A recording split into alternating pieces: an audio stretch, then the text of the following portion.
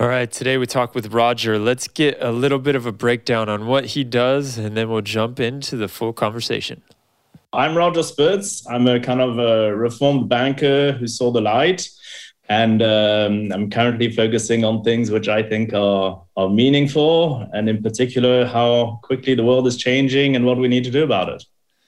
So if you don't know what we're doing here at Are You a Robot? This is a series that aims to tackle some of the greatest questions around AI ethics and related technologies. The way that we're doing that is we're gathering some of the best and brightest minds in their respective fields to come on here and talk to me and hash out some of these greater discussions and figure out if there's any best practices that we can take away from these people that are just day in, day out thinking about these big problems.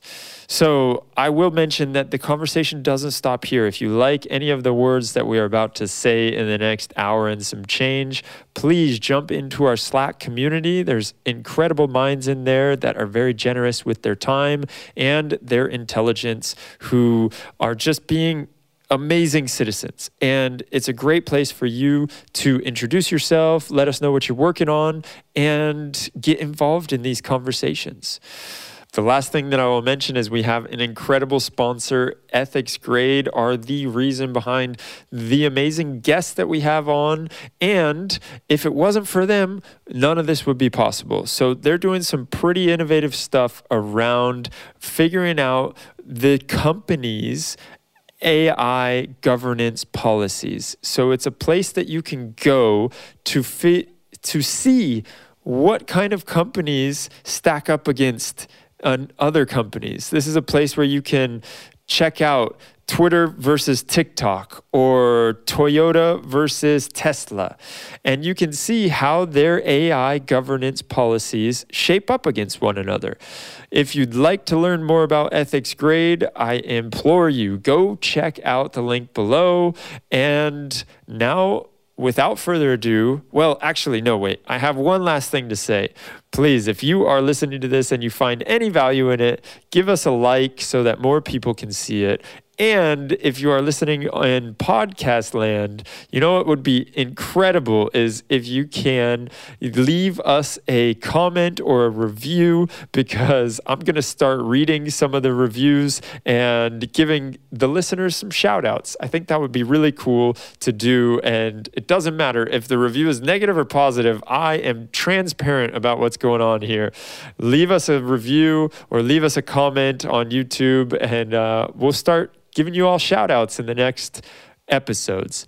So now let's talk with Roger about all of this craziness that he gets into. And you may see that there was a little bit of a detour when we started talking about Zen, Buddhism, and how exactly that plays a part in AI ethics. But really, when he talks about disruption, and he makes the correlation with Zen Buddhism, I think it's fascinating, and I have never heard it put before, but it is so true that we need to have this level-headedness, and we need to know that change is inevitable. And we're the ones who are painting the picture of if the change is good or if the change is bad. Let's just embrace disruption and make it happen. So let's talk with Roger. I had a wonderful time interviewing him, and I would love for you to give me feedback on it. There we go. Are you a robot? Roger, it is an honor to have you on here. The more I read about you, the more intrigued I get. You are doing a plethora of things right now with your life. And as you mentioned before, you were a banker that saw the light. And I like the way you put that. I mean, you were dealing with a lot of IPOs, you were dealing with a lot of mergers and acquisitions, and that led you to where you are now. Can you give us a bit of an idea of what exactly do you do now? Yeah, so formally, I'm a professionally trained and I professionalized foresight and futures. So I spend time trying to think deeper, broader, wider, longer time horizons, around possible futures. And in particular, the area that interests me is nonlinear transformational change. So AKA disruption, for want of a better word. And how, on one hand, you prepare for that. And on the other hand, you have agency to drive your own futures. So this non-linear, non-predictable world, as we so clearly experienced while trying to set up this podcast, can you break that down a little bit for us? Like disruption, what does that mean in your eyes, and how have you been seeing it play out?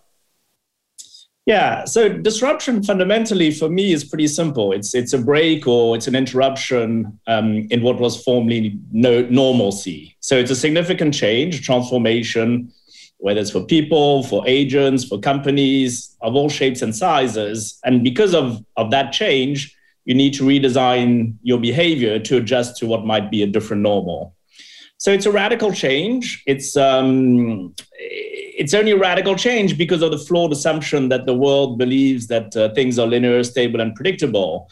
But actually, for me, it's not necessarily good or bad. The impact depends on the perspective. If you take Japanese culture, for instance, they believe in kintsugi is things that are broken apart that contain the promise and possibility. You can reconnect them with a thread of gold to make something even more beautiful. If you take the concept of, in Japan, mujo, which is basically everything is impermanence, it's transience, it's mutability, it's constant change. But you live your life, you're fulfilling nonetheless. It's just that it's something that isn't necessarily predictable. So the beauty is in the eye of the beholder, and you are the one who gets to decide how you interpret things. I want to dig into a bit of this Zen philosophy that I know you are a proponent for, and you have a whole section of your life dedicated towards education also, and it comes up in that. But before we jump into that, I have been thinking about this idea of the nonlinear that you speak of and the disruption, and how, again, going back to the education, you're trying to educate for that, for the idea there that up until now, what we have been educating for has worked in a way, and now all of a sudden it's not working, I think is how I see it. And this question, I think, is a bit abstract, so forgive me if I can't put it into words perfectly, but it's like, okay, we're living now, and we always have been living in this nonlinear, non-predictive world. But it's not until fairly recently that we've realized that the way that we're going about educating for it is not working. And so I'd love to hear your thoughts and comments on that. Like, is it tech that made us realize this is just all of our assumptions were not correct? So I think the assumptions have never necessarily been correct, but the difference was, I guess, how much of the time one could get away with flawed assumptions and what was the impact of the flawed assumptions. And so I think the big distinction over the past few years, and Stephen Hawking himself qualified the 21st century as a century of complexity. I think the big distinction is really the distinction between what is complicated versus what is complex. If you're in a complicated environment, cause and effect is more clear-cut. You have right answers. There's a range of possible answers. You can rely on experts. And so it's the world we know, why planes fly, how to, if you find oil, how to drill it. It's things are more disconnected. You can isolate them, you can understand them, you can appreciate the causality, etc. Now, in a complex world, none of that is necessarily correct. In a complex world, cause and effect is multidimensional. So you can potentially only understand the effects of something ex post, not necessarily ex ante. They are unknown unknowns, and so there's not necessarily a range of right answers or right answer itself. The whole is greater or at least different from the sum of the parts. And in particular, in complex systems, the impact can have a disproportionate effect as they are nonlinear. So that's where you start getting the educational system or the way people are cabled or the assumptions companies or organizations or countries make, because you suddenly don't have the same cause and effect. You don't necessarily have a range of right answers. And the impacts of things which are all interrelated in ways which is like, the iceberg, basically. You only see the tip and everything is kind of feeds on itself. You can have a disproportionate impact to things that are being done, or the inputs are basically providing a disproportionate effect in terms of the consequences of the outputs. And so when you put all that together, some of it is technology, some of it is multiplicity, the speed of velocity of change, of information. There are a large number of factors we can dig into. But fundamentally, that distinction between complicated and complex, it means that what you assume is no longer valid. So in a world where you provide advice because there are ways of doing things and you can rely on experts, we actually call this world, instead of calling it a world of where you can have advice or even the VUCA world, volatile, uncertain, complex, and ambiguous, we call it unvice, because it's a world which is, you can't give advice. You need to sort of think on your feet and emerge as to what the right answer is, or what you think is the right emergence at that particular point in time. So unvice for us, it's unknown. You got to have humility about your knowledge. The relationships between things, cause and effect, and unintended consequences, and the next order impacts are more liminal. It's not kind of clearly demarcated, so it's unknown. Mm-hmm. It's volatile. Again, it's not necessarily positive or negative. You can do well from volatility. Chemistry relies on volatility, but basically things change quickly. So it's not a positive or negative, but it's a fact. There's volatility, so things can change quickly.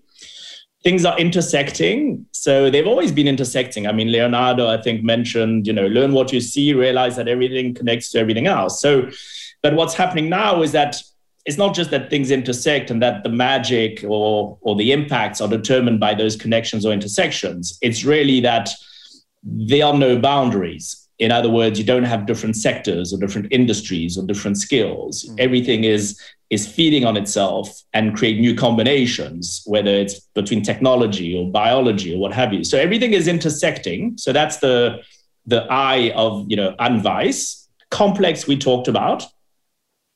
And the last thing for our acronym unvice is exponential. And exponential, yes, I do think there's an element whereby the speed, velocity, and shape of change is increasingly exponential. And the greatest paradox with change is that change is actually slow, but inflection points can cascade quickly. So what happens is that you can miss these changes and the inflection points. And precisely because exponential is a treacherous concept, and we have a cognitive bias towards a linear mindset, and we have difficulty processing exponential.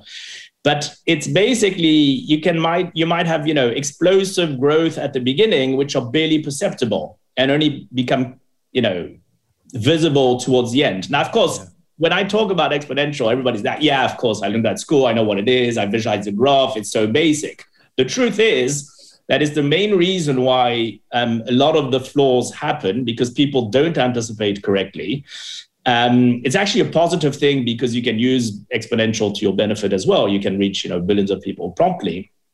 But basically, it's connected to Amara's law, which is you overestimate the impact of a technology in the short term, but underestimate it in the long term. Mm-hmm. And so the combination of these kind of features to change is where basically, to your initial question, for me, it comes down to an impact on education, because that world is not necessarily the same world as when the pace of change is slower, or you can pick up inflection points, or there's less happening. Yeah, I could see that. I mean, it brings to mind the saying that the straw that broke the camel's back, right? Exactly. It's totally that, where you don't see it and you think everything is going normal, and then one day something small, or relatively what we in the bigger picture small, all of a sudden it's that inflection point that you speak of. So that is a fascinating one to ponder. And I want to dig in a little bit more to the institute that you're a chairman of. And it's called the Disruptive Future Institute, which I think is a fascinating name also, because again, it seems like there's this theme that you are a large proponent of, which is let's not fear the change. Let's not fear the disruption. Let's welcome it with open arms. And so when I saw that you are teaching philosophy and Zen Buddhism through this institute, it made total sense in my mind. Anyone who is familiar with any of these Zen stories, where I know one, there's so many, but one that comes to mind instantly is the farmer, or the Zen monk whose neighbor says that he is the father of the daughters. So a Zen monk and a daughter, or his neighbor's daughter just had a daughter or a baby, and the daughter says, "Hey, the father," she was too ashamed to say who the father really was, so she said it was the Zen monk from across the street. And so the parents, outraged, they went and they brought the baby to the Zen monk and said, "You need to raise this child. It's your child. How dare you sleep with my daughter?" Blah, blah, blah, that kind of thing. And the Zen monk took it in stride, right? And I can't remember what the exact words were. It's been a while since I've heard the story, but it was like, "Is that so?" or something like that. And then later on, the daughter is filled with guilt, and she actually comes out and says who's the real father, but this is years later, and the Zen monk had been raising this child as if it were his own, right? And then the parents come across the street and they say, how dare we treat you like that? I can't believe we gave you this baby and you've been raising it. And so they take it back, and the Zen monk, again, it's like that flat panel of like, "Is that so?" Okay, like just take it in stride. And so this is a long-winded way of saying, or trying to dig into your philosophy on this and just taking things in stride. And so I'd love to hear you comment a bit more about why that is so important.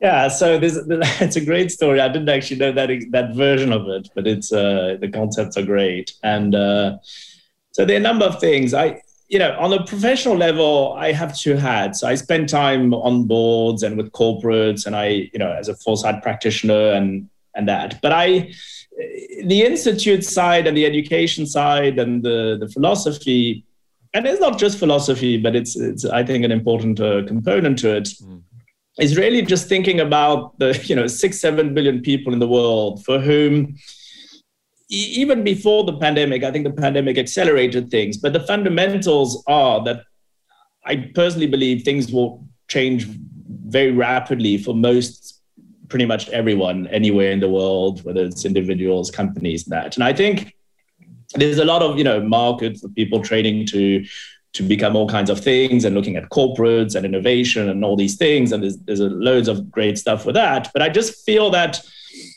on the individual side, a lot is focused on specific skills, which is great, coding or what have you. But I just found that the concept of disruption, whatever age you are, wherever you are in the world, is actually one you got to get used to. And I personally don't think it's a negative, and I'll tell you why in a minute, and I'll link to your question around the philosophy. But the main thing is that it's there anyway. So you have different ways of approaching it. But I think the first one is to start to understand its features. And that's the first level of the education, I guess, and the philosophy is to understand it.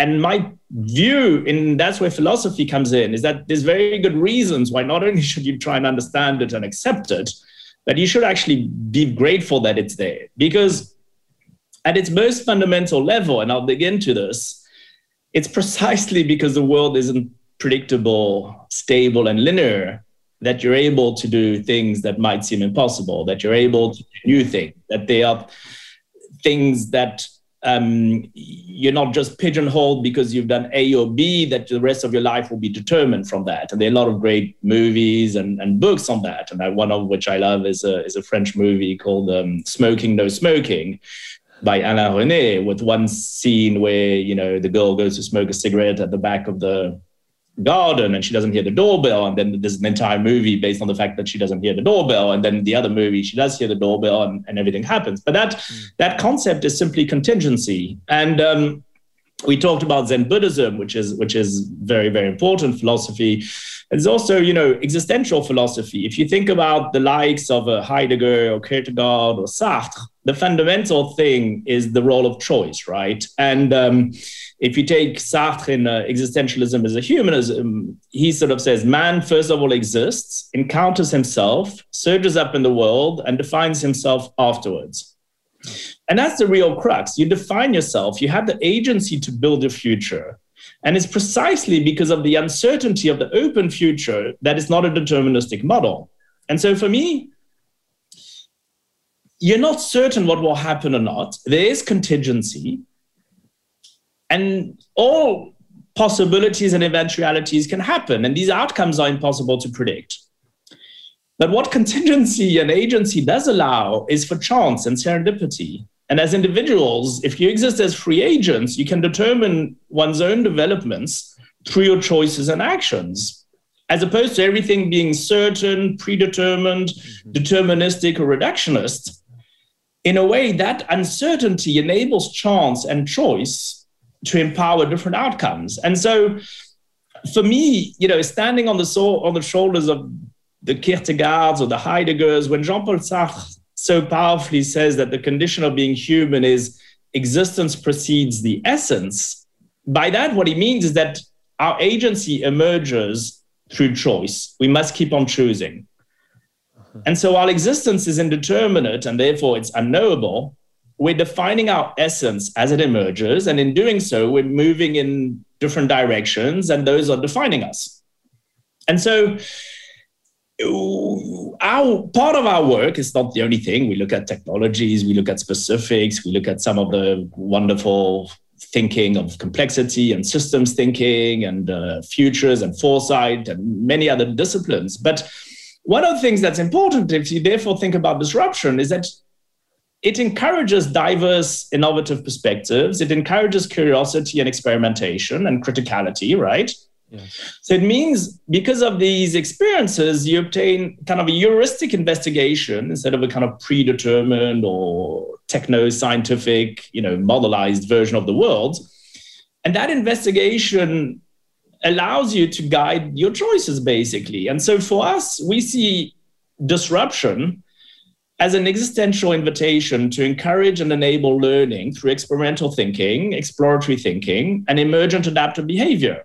And for me, that really just draws on freedom and agency. And so we don't do that to exclude the importance of specific models and mindset and frameworks and using very good tools to understand what complexity is and systems thinking and all of that. But we do acknowledge this role we have in terms of choice and agency, and also the time where the world is at, where you kind of need a rebirth. You need sometimes chaotic times as a catalyst to drive radical transformation. And so if you think of Schumpeter's creative disruption, you know, he puts a premium on countries that actually invest in innovation and constant reinvention, even though that process of kind of industrial mutation continuously revolutionizes economic structure, constantly destroying the old ones and incessantly creating the new ones. And so that is really where you go full circle with the philosophy. And to you, the starting point in Zen Buddhism,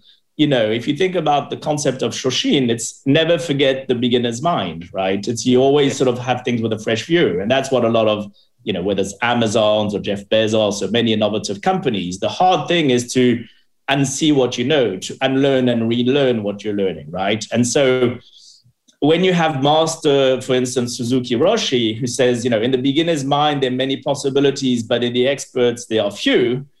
Yeah.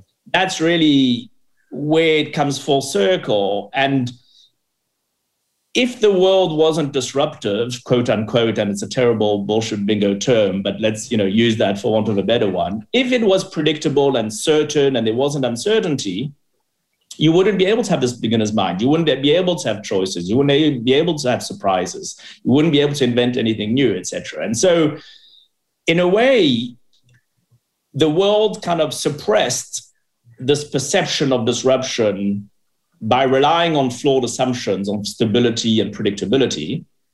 The consequences for much of the past few decades have been more limited or ad hoc to a specific crisis, like the financial crisis.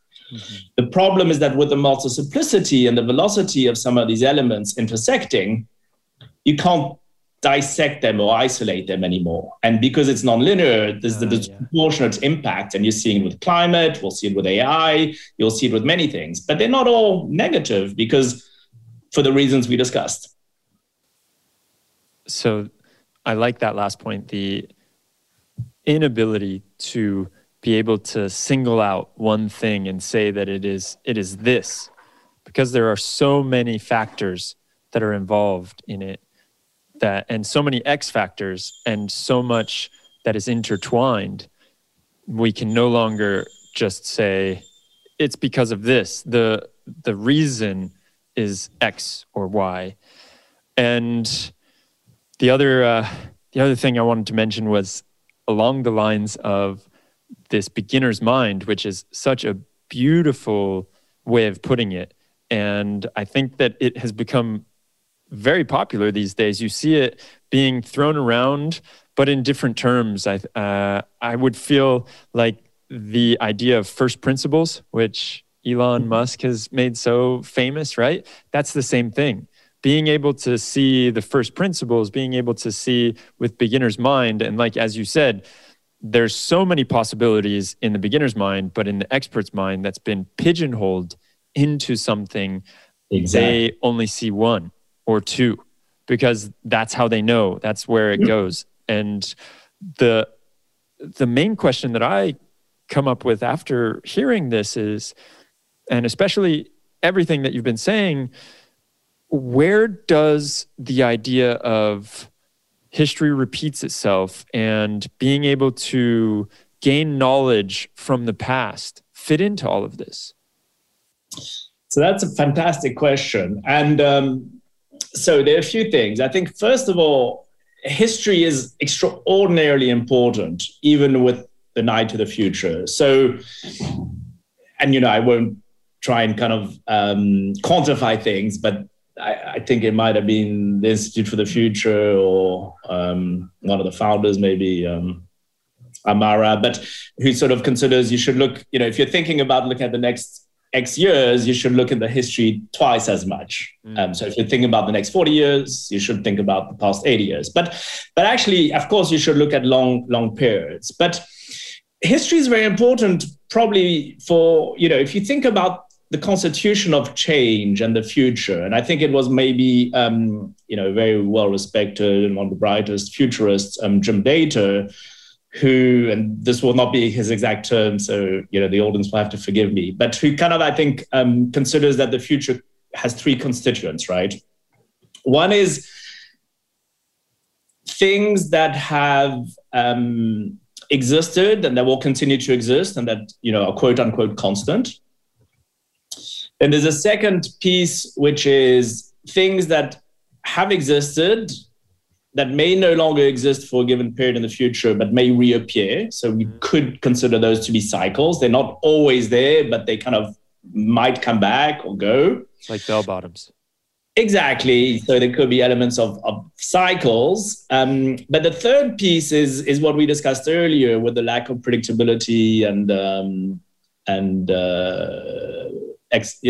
fact that the world is not linear and predictable, which is the future is open. So there are things that have never existed, but will exist in the future. And that's why disruption, quote unquote, and uncertainty and unpredictability is actually a good thing, because it allows that third piece, which is the open future. So if you think about that, that's where history is very important, because unless you understand the constituents of change and history, it will be harder as you sort of go to explore the future and to think about change and transformational change and inflection points, it will be harder to have a perspective of that if you don't have a sense of the past, of elements that may repeat themselves in a quote unquote cyclical way, and they may kind of appear at different times in different ways. And there are also elements which are probably quite constant. And so those are one of the reasons why, you know, the history is phenomenally important to thinking about the future. Yeah. So we can't stop reading books just yet. It's probably the most important thing you can do, right? Yeah, exactly. Much more important than listening to the podcast. So get out there, everyone, and read a book. Now, or listen to it. Yeah, or listen to them. Exactly. That's one of my favorite ways of digesting them these days.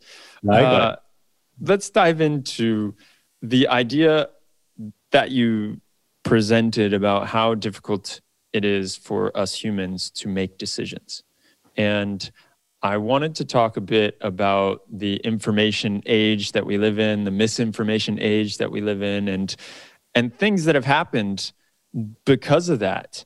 And so do you see these two, I mean, in the interconnectedness of everything, how do you see these two things being connected? The misinformation, information age, and our difficulties of making decisions in such a complex system?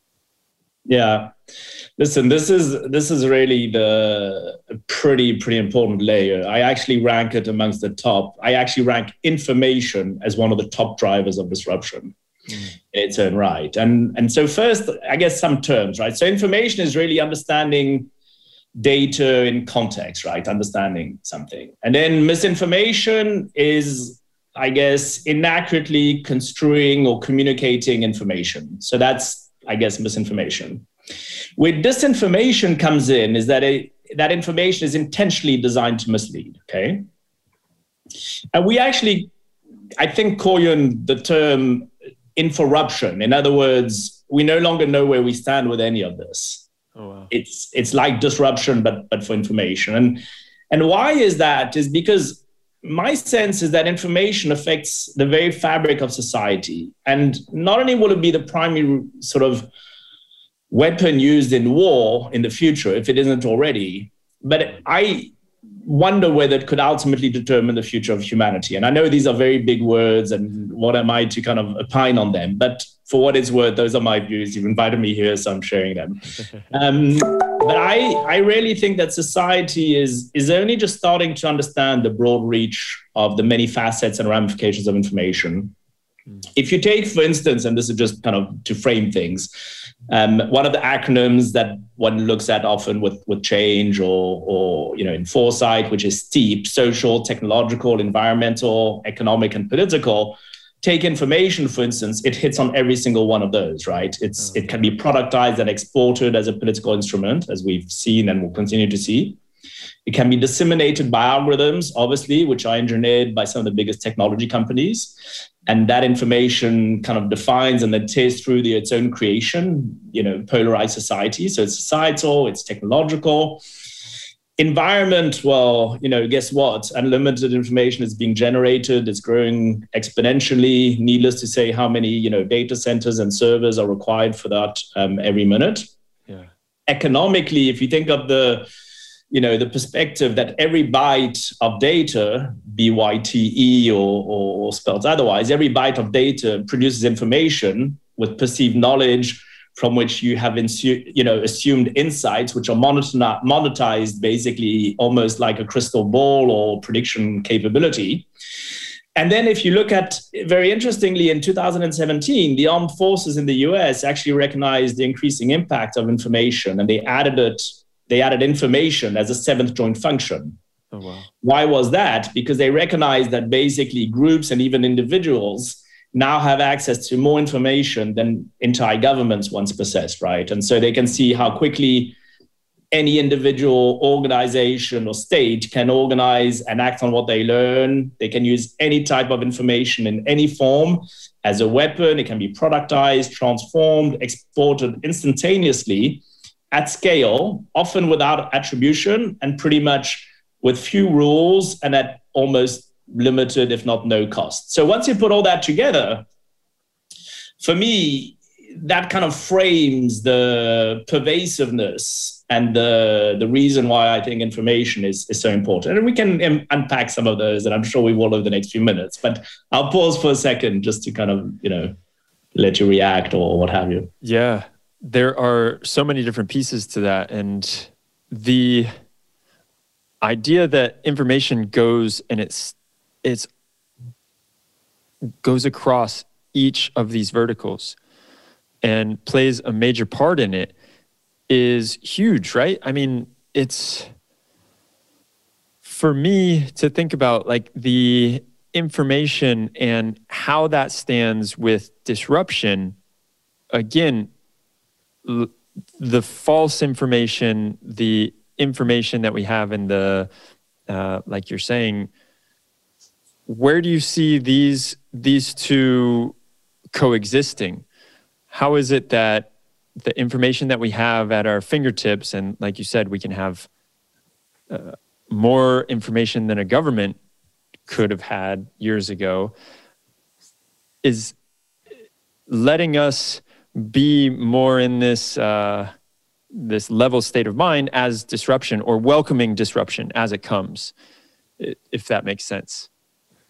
Yeah. So here on the information front, I'm a little bit more concerned and negative. In other words, while the fundamentals of change and the fact that the world isn't predictable and the fact that, we need to be tuned into the choices we have and contingency, I think those are features which, with the right mindset and with the right kind of guidance and the right thinking, there's a lot of positive things which come from all of that, as we've discussed.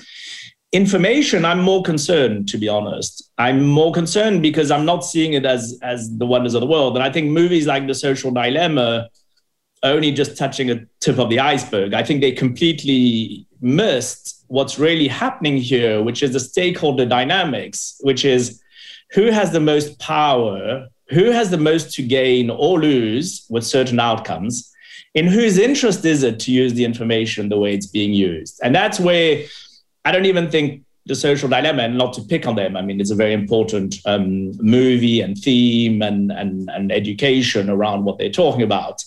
But the point is that it's so pervasive and potentially so impactful, not necessarily in a positive way, that one misses, to our earlier point around interconnection and systems, how everything is connected. So this is where I'm going to give you a few thoughts of mine. And I, for what it's worth, I'm trying to be as cohesive as I can. But what we saw in 2020, for instance, in the Western democracies, fighting the pandemic, and what was probably still is one of the biggest health crises in the past 100 years, right?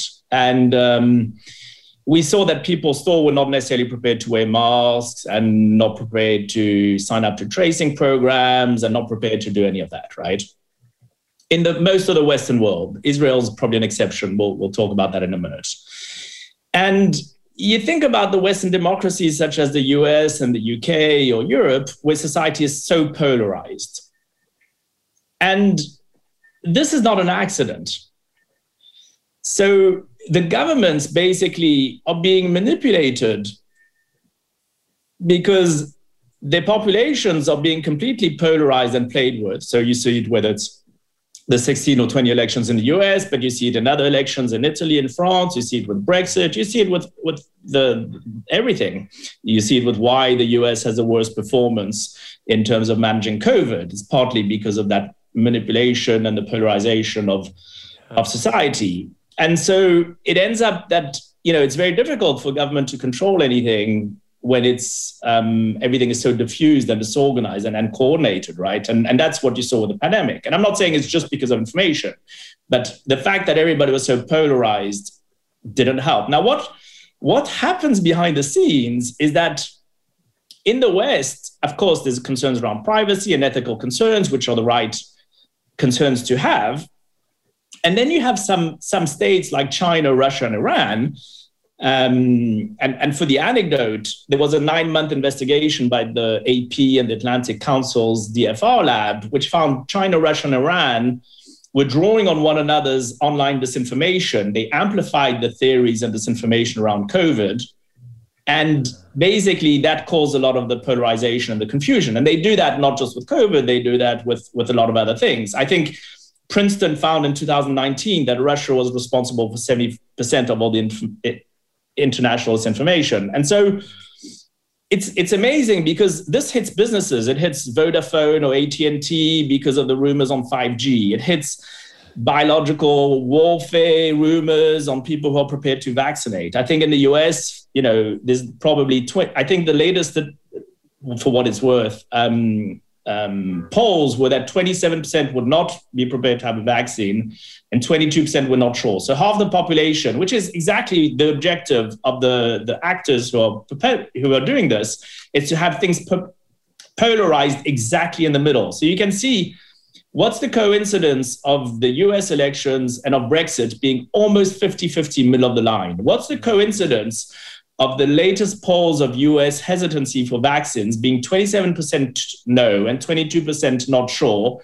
and that the total of that is 49%, which is not that far from 50-50. And so this is fantastic, because it's fantastic if you're one of the actors trying to perpetrate this, because at almost no entry costs, you can basically productize, export, or use domestically generated information or disinformation, propel it to whoever you want. And, you have people in Russia like Vladislav Surkov, who deserves a special mention. I mean, he is basically one of the architects of the way information, quote unquote, is managed in Russia and how power works. And he basically is also, the pen name for a dystopian science fiction under the pseudonym of Nathan Dubovitsky. So basically, you have people who for decades have been very good at the art of disinformation,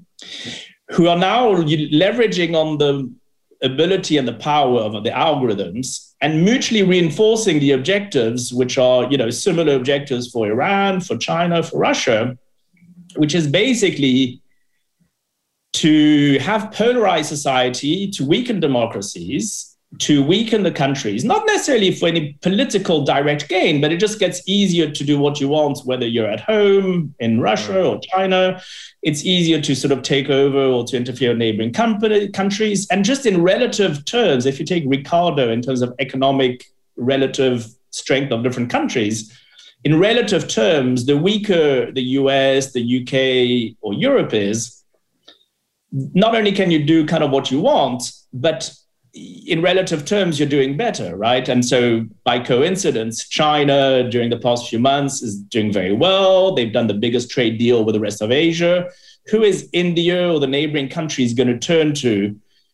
Or how are they going to worry about doing whatever they want in Hong Kong or elsewhere while the West is on its knees? And so the real concern for me, and this is the case for most of the Western democracies. They're completely polarized down the middle. It's only a country like Israel, which is maybe an exception, where they're very good at technology, they're very good at disruption, they understand the value of the databases, of being able to, anonymize research and data. They know they have themselves constant existential threats. They think like a startup. They're very disruptive. So in Israel, it's phenomenal what they've done. And it's no accident that it's the number one country in the world in terms of progress, in terms of the vaccines and that.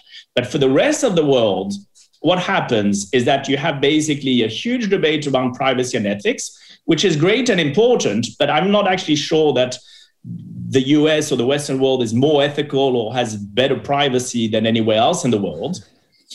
The society is completely polarized. The Western governments are absolutely rich in terms of exceptional data, but they have absolutely no power to do anything.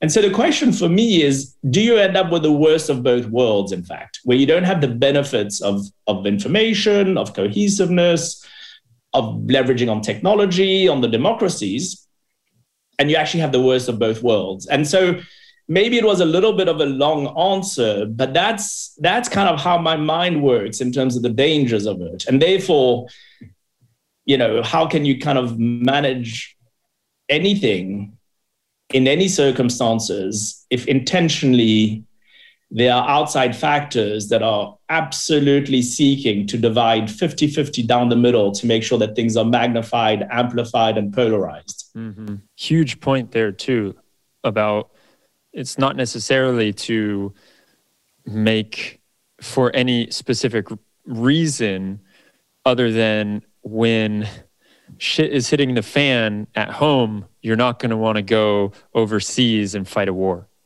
So you've laid out all of this for us, which to me is very logical and it makes a lot of sense. Do you have suggestions on how we can make it right or how we can move forward without the erosion of democracy? Yeah, it's really tricky, but I think like a lot of the things we've talked about, it comes back to education, because ultimately the fact that maybe the current certain generations of leaders, whether they're organizations or countries or companies, are kind of quote unquote useless, and just for some of the reasons we've talked about in terms of the wrong assumptions of the state of the world in terms of predictability and that, and are not and have not anticipated a certain amount of things, the more you tuned in to understanding some of the things we've talked about, the less likely you are to fall in the trap. And so I think some of that comes from education. And ultimately, at its most fundamental level, the elements around, accuracy and fact check, etc. But more generally, it's really the mindset of understanding how things are interconnected and systems, and in whose interest is it for these things to happen. And don't get me wrong, this is a tricky area, because what I'm not suggesting is that one should point the finger toward any particular state or organization or country as being the culprit for all of that. Some of it is self-generated and self-made. This is just kind of an amplification of it and an example because on the point of information, I think it would be remiss not to kind of interject around certain roles of certain countries. But I think ultimately, none of it matters in terms of the nature of the who or the why, and there's no need for post-mortem, because the fundamentals of being able to do that can be done by anywhere. A 16-year-old kid anywhere in the world with $3 is probably able to do a lot of things we talked about. So it so happens that there's probably certain states that are better at it and probably doing it more than others. But I think the area which is important is just the understanding what is happening, irrespective of who is doing it, and what it means, and the education to kind of understand the manipulation. And I personally believe, and this is maybe controversial and edit it out if you sort of feel you need to, but I personally think that even ridiculous conspiracy theories like QAnon or whatever, or some of the things we saw with the election, that they don't actually necessarily realize the extent to which themselves are also possibly manipulated with a sort of broader objective. We are definitely not editing that out. That is one hell of a statement. I like it. And I find it interesting that the remedy to the information or the misinformation is education. And so it's better information. The one thing that I think about is my neighbor, who is an interesting fellow. And if I went to him and said these things, he would tell me, open your eyes. Can't you see that is just the propaganda bullshit that they're spinning at you? So I know he's not the only one that is like that. There are so many people that have gone down the rabbit hole so far. Yeah. Where do we go from here is my line of thinking. And I think about, yes, education, that is the way forward. But then when you have people that are going to, you look at just normal education and whether you can teach this or that in the curriculum, there is lots of debate over it, and it's cause for polarization. So who chooses the curriculum there, and how do we let people know? Yeah. So, okay. So there are a few things here.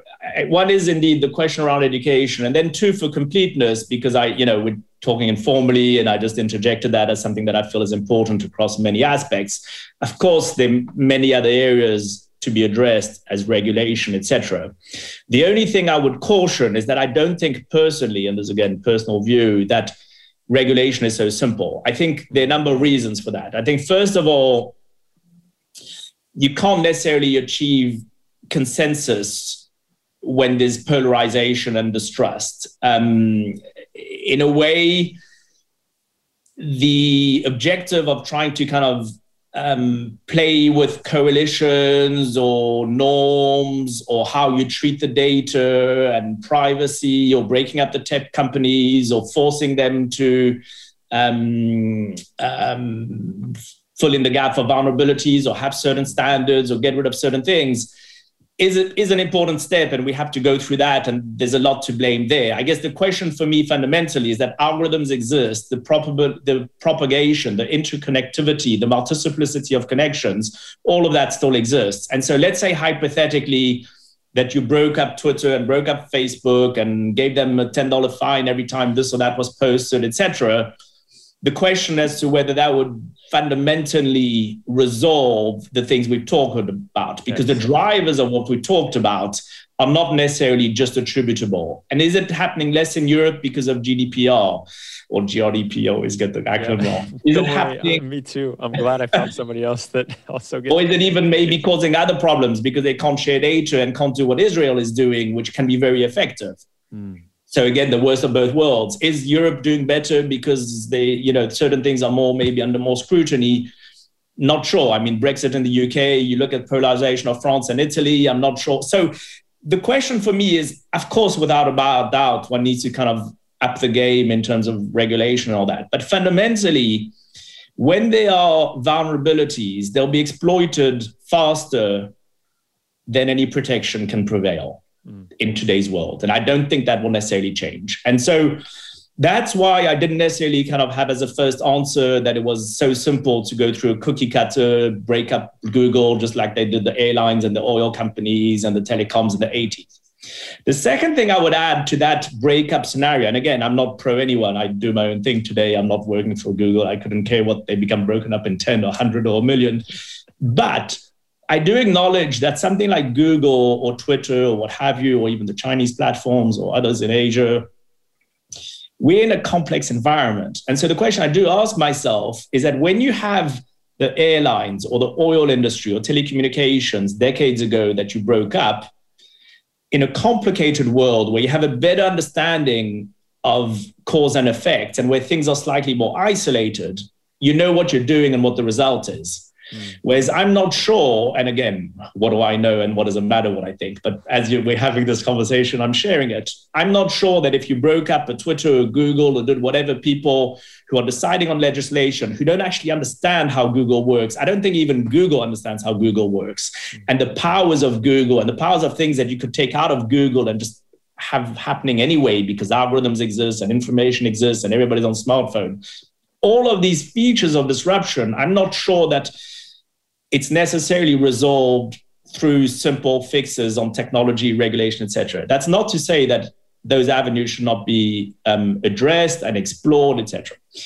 Coming back to the question specifically on education, yes, it's a problem. It's a problem, the fact that today, the people who are responsible for curricula and for school and for education are people who don't want change, or people who are well paid to have inefficient systems, or who are well paid to ignore how useless the curricula are because they're receiving money to certify certain courses and programs. And because the schools are useless, there's extra tuition and they can rob people with private tuition, all kinds of stuff.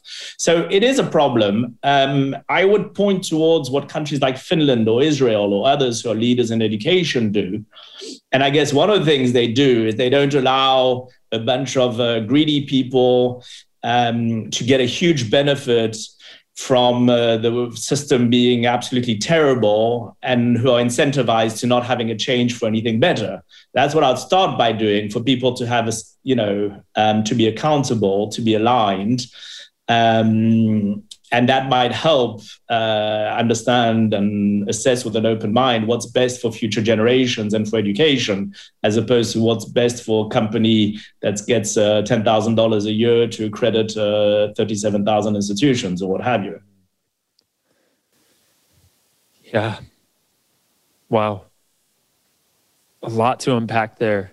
And I know we're running over time. I could talk to you all day, Roger. I really appreciate you sitting here with me and staying over. I have one last question for you, and it is the question that I ask everyone at the end of these shows. I mean, there's so much more that I want to talk to you about, but I want to be respectful of your time. So the last question is, are you a robot? I think we all are. And I think we all are, partly because some of the features of robots and automation and all that, I guess you can find in biology and other things, and the brain. But not that robots have our brain, but there's some automated elements to that. But I think more seriously, as time goes and we're more and more intersecting with technology, and we're more and more converging with technology and even fusing with technology, I think that ultimately, even without singularity, or even not suggesting any of that necessarily, or without what people consider to be transhumanism, ultimately, we are probably very meshed already with technology. And some of that is driving our behaviors and choices and motions and automotions, maybe. And so to my mind, I would say there are elements of being a robot which are maybe part of man to a degree, or vice versa. What came first, the robot or the man? But certainly directionally, I would say that more and more so by the day, whether we like that or not. Brilliant. I think you're the first one who's actually given a crack at answering it in a legit manner. Everyone else just comes up with a joke and then we move on. But I appreciate that about you. Roger, thank you so much for coming on here and enlightening me to so many of these different facets of what you are doing and how you are doing it. I appreciate it. It was so fun, Dimitri. I really enjoy your show. I really enjoy I listened to quite a few of the previous guests and that, and just keep it up. That's great, the sort of conversations. Awesome. We'll see you later, and thanks again. Keep on, my friend.